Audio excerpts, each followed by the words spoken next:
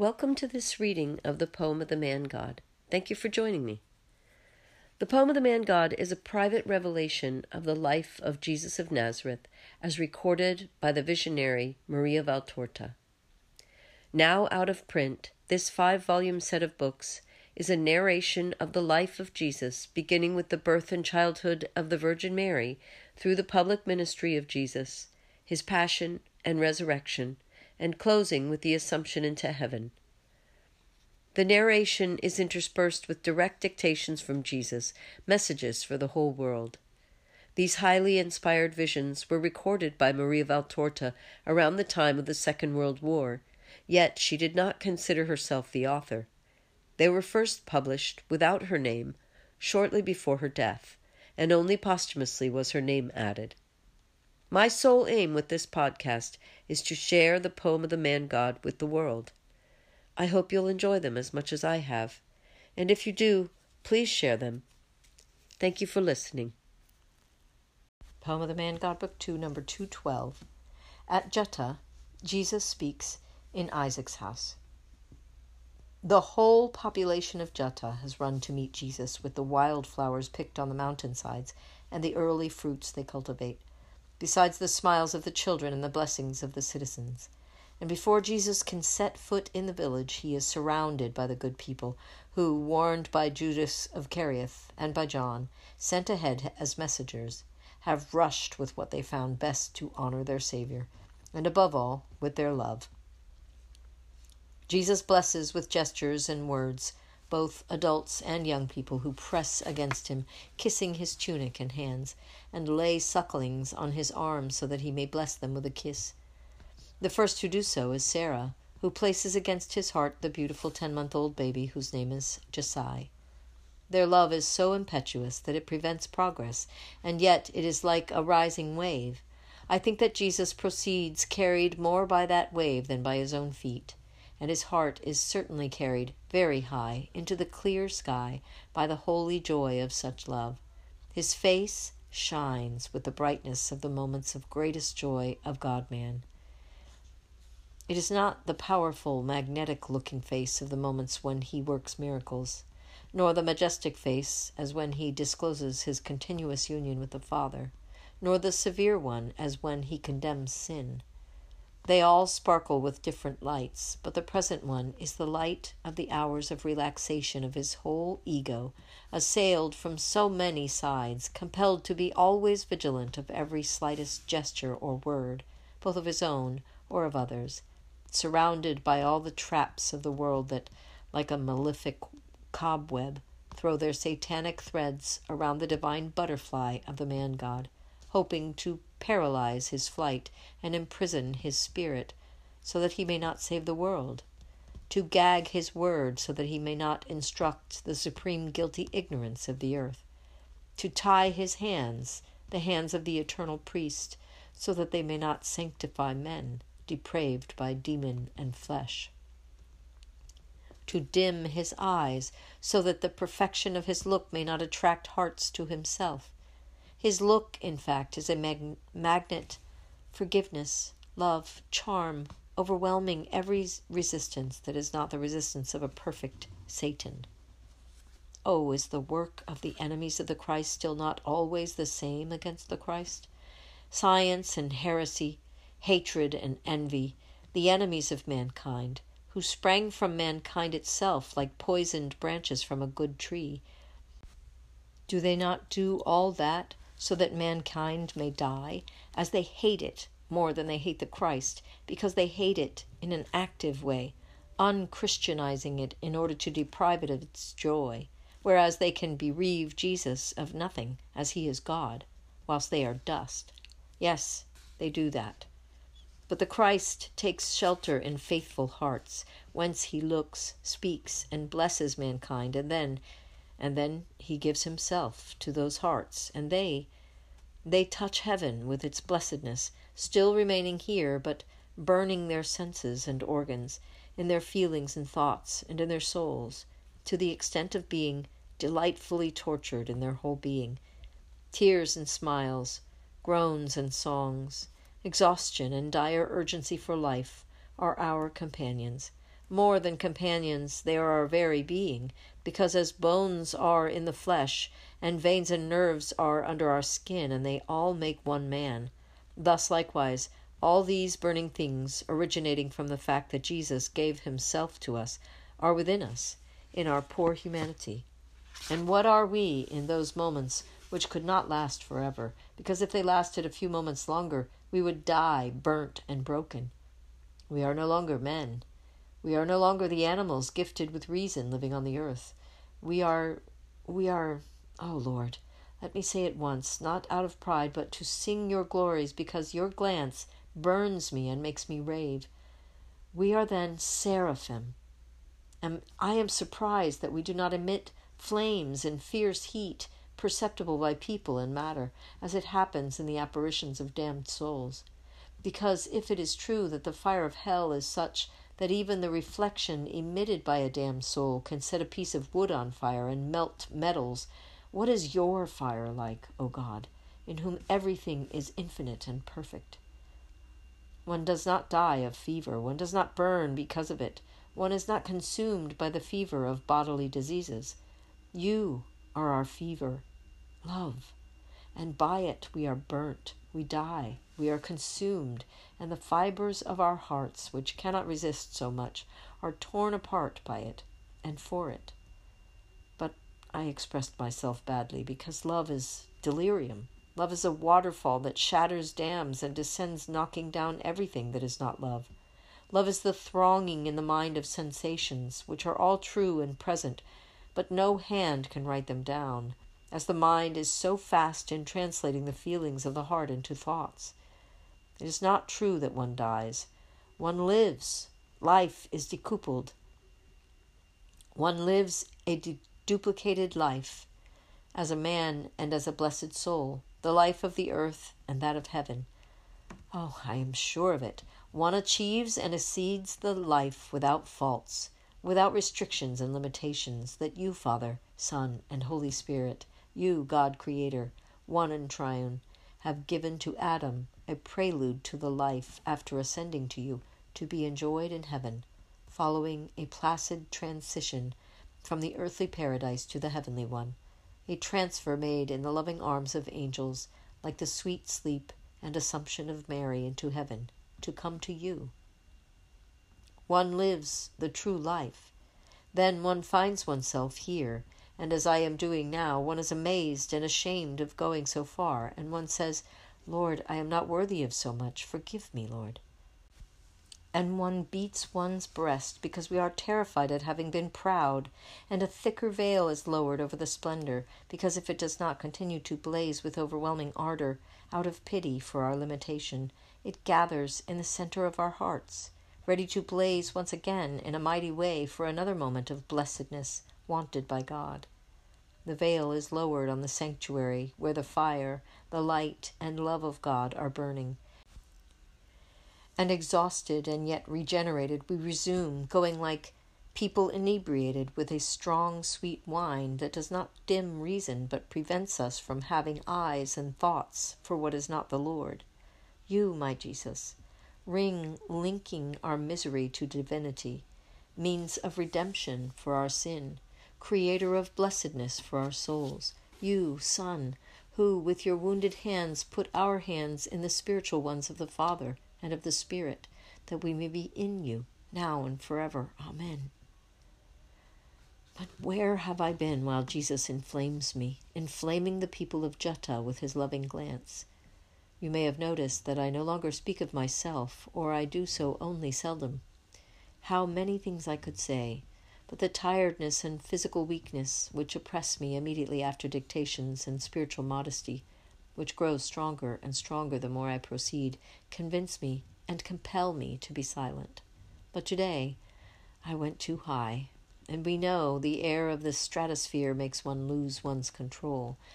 I went much higher than the stratosphere, and I could not control myself any more. And I think that if we always kept quiet, we who are caught in these vortices of love, we would end up by deflagrating like projectiles, or rather like overheated or closed boilers. Forgive me, Father. And now, let us go on. Jesus enters Juttah and is led to the market square and then to the poor little house where Isaac languished for 30 years. They say to him, "We come here to speak of you and to pray, as in a synagogue, the most true one, because it is here that we became acquainted with you, and here the prayers of a saint have asked you to come to us. Come in and see how we have arranged the place." The little house, which the previous year consisted only of 3 tiny rooms, the first one where Isaac, a sick man, begged, the second a lumber room, and a third a kitchenette which opened onto the yard, is now 1 room only, with benches in it for those who meet there. The few household implements of Isaac have been placed, like so many relics, in a little hut in the yard, and the respectful people of Juttah have made the yard less dreary-looking, as they have planted there some climbing plants which now cover the rustic stockade with their flowers and form an incipient pergola, growing on a network of rope stretched out over the yard at the height of the low roof. Jesus praises them and says, "We can stop here. I only beg you to give hospitality to the women and the boy." "Oh, Master, that will never be needed. We will come here with you, and you will speak to us. But you and your friends are our guests. Grant us the blessing of giving you and the servants of God hospitality. We only regret that they are not as many as the houses." Jesus agrees and leaves the little house, going towards that of Sarah, who will not cede to anybody her right to entertain Jesus and his friends at a meal. Jesus is speaking in Isaac's house.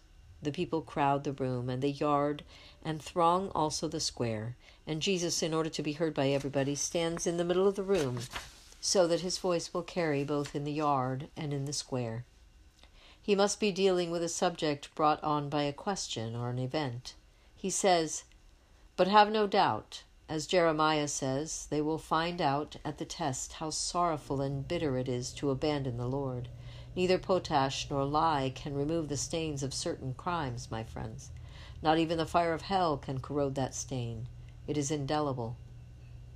Also here we must acknowledge the justice of Jeremiah's words. Our great ones in Israel really look like the wild she-asses mentioned by the prophet. They are accustomed to the desert of their hearts because, believe me, as long as one is with God, even if one is as poor as Job, even if he is alone, even if he is nude, one is never alone, poor or nude. One is never a desert. But they have rejected God in their hearts, and thus they are an arid desert. Like wild she-asses, they sniff in the air the smell of males, which, in our case, because of their lust, are named power, money, as well as true and proper lechery, and they follow that smell as far as crimes. Yes, they follow it, and will follow it, even more so in the future.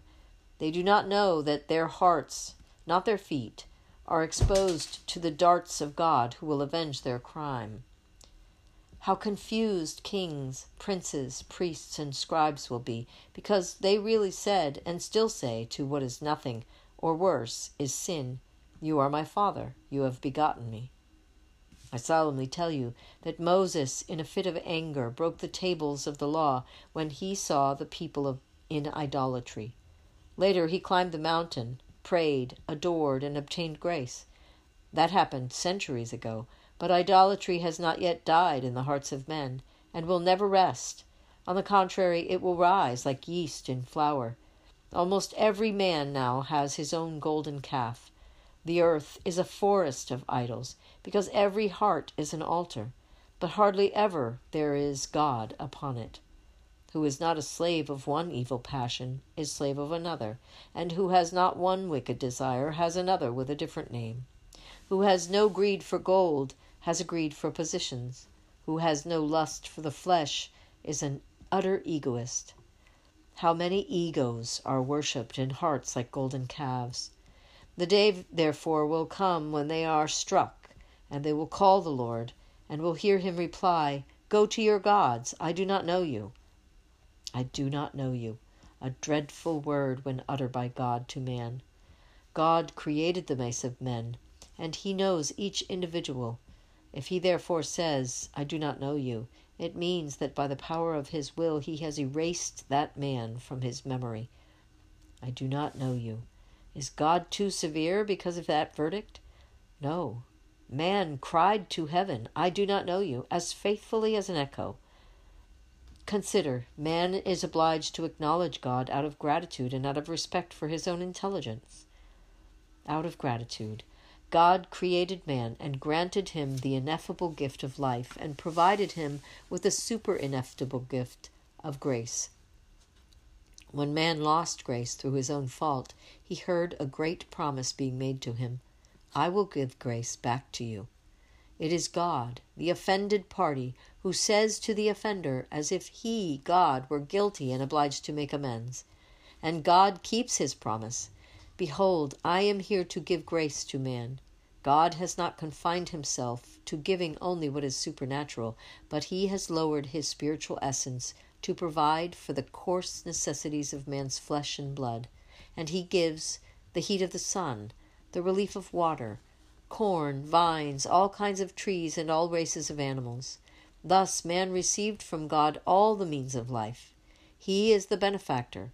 Man must be grateful and show his gratitude by endeavoring to know him, out of respect for one's own reason. A madman and an idiot are not grateful to those who cure them, because they do not understand the true value of the cure, and they hate those who wash them and feed them, who accompany them and put them to bed, who watch that they do not get hurt, because, beastly as they are on account of their illness, they mistake cures for tortures. The man who fails in his duties towards God disgraces himself, a being gifted with reason. Only a fool or an idiot cannot tell his father from a stranger, a benefactor from an enemy. But an intelligent man knows his father and his benefactor, and takes pleasure in knowing him better and better, also with regard to things of which he is unaware, as they happened before he was born or before he was helped by his father or benefactor. That is what you must do with the Lord, to show that you are intelligent and not brutes. But too many people in Israel are like those fools who do not know their father or their benefactor. Jeremiah asks, can a girl forget her ornaments and a bride her sash? Oh, yes. Israel is made of such foolish girls, of such wanton brides who forget honest ornaments and sashes to put on tinsels of prostitutes. And this is found to happen more and more frequently, the more one climbs the classes that should be the teachers of the people. And God's reproach with his wrath and regret is addressed to them. Why do you endeavor to prove that your behavior is good to obtain love, whereas you teach the wickedness of your ways of living, and the blood of poor and innocent people was found on the hems of your garments? My friends, distance is good and evil. To be very far from the places where I am likely to speak is an evil, because it prevents you from hearing the words of life, and you regret it. That is true. But it is good inasmuch that it keeps you away from the places where sin ferments, corruption boils, and snares hissed to act against me, hampering me in my work, and against the hearts of people by insinuating doubts and falsehood with regard to me. But I prefer you to be away rather than corrupted. I will see to your formation. You know that God had provided before we were acquainted with one another, so that we might love one another. I was known before we met. Isaac was your announcer. I will send many Isaacs to speak my words to you. However, you must know that God can speak everywhere and privately to the spirit of man and instruct him in his doctrine. Do not be afraid that by being alone you may be led into error. No, if you do not want, you will not be unfaithful to the Lord and to his Christ. On the other hand, he who just cannot stay away from the Messiah should know that the Messiah opens his heart and stretches out his arms to him and says, Come. Come, whoever wishes to come. Stay here, whoever wishes to stay. But both the former and the latter should preach Christ by means of an honest life. Preach him against the dishonesty which nestles in too many hearts. Preach him against the levity of the numberless people who do not know how to persevere faithfully and forget their ornaments and sashes of souls called to the wedding with Christ. You said to me in your happiness, Since you came here we have had neither sick people nor dead people. Your blessing has protected us. Yes, health is a great thing, but make sure that my present coming makes you all wholesome spiritually. Also, and in everything. To that effect I bless you, and I give you my peace. To your children, to your fields, crops, homes, herds, and orchards. Make a holy use of them. Do not live for them, but buy them, giving what is superfluous to those in need, and you will thus obtain an overflowing measure of the Father's blessings and a place in heaven. You may go. I will stay here to pray. I am reading again what I wrote yesterday, rewriting some incomprehensible words, out of pity for your eyes, Father.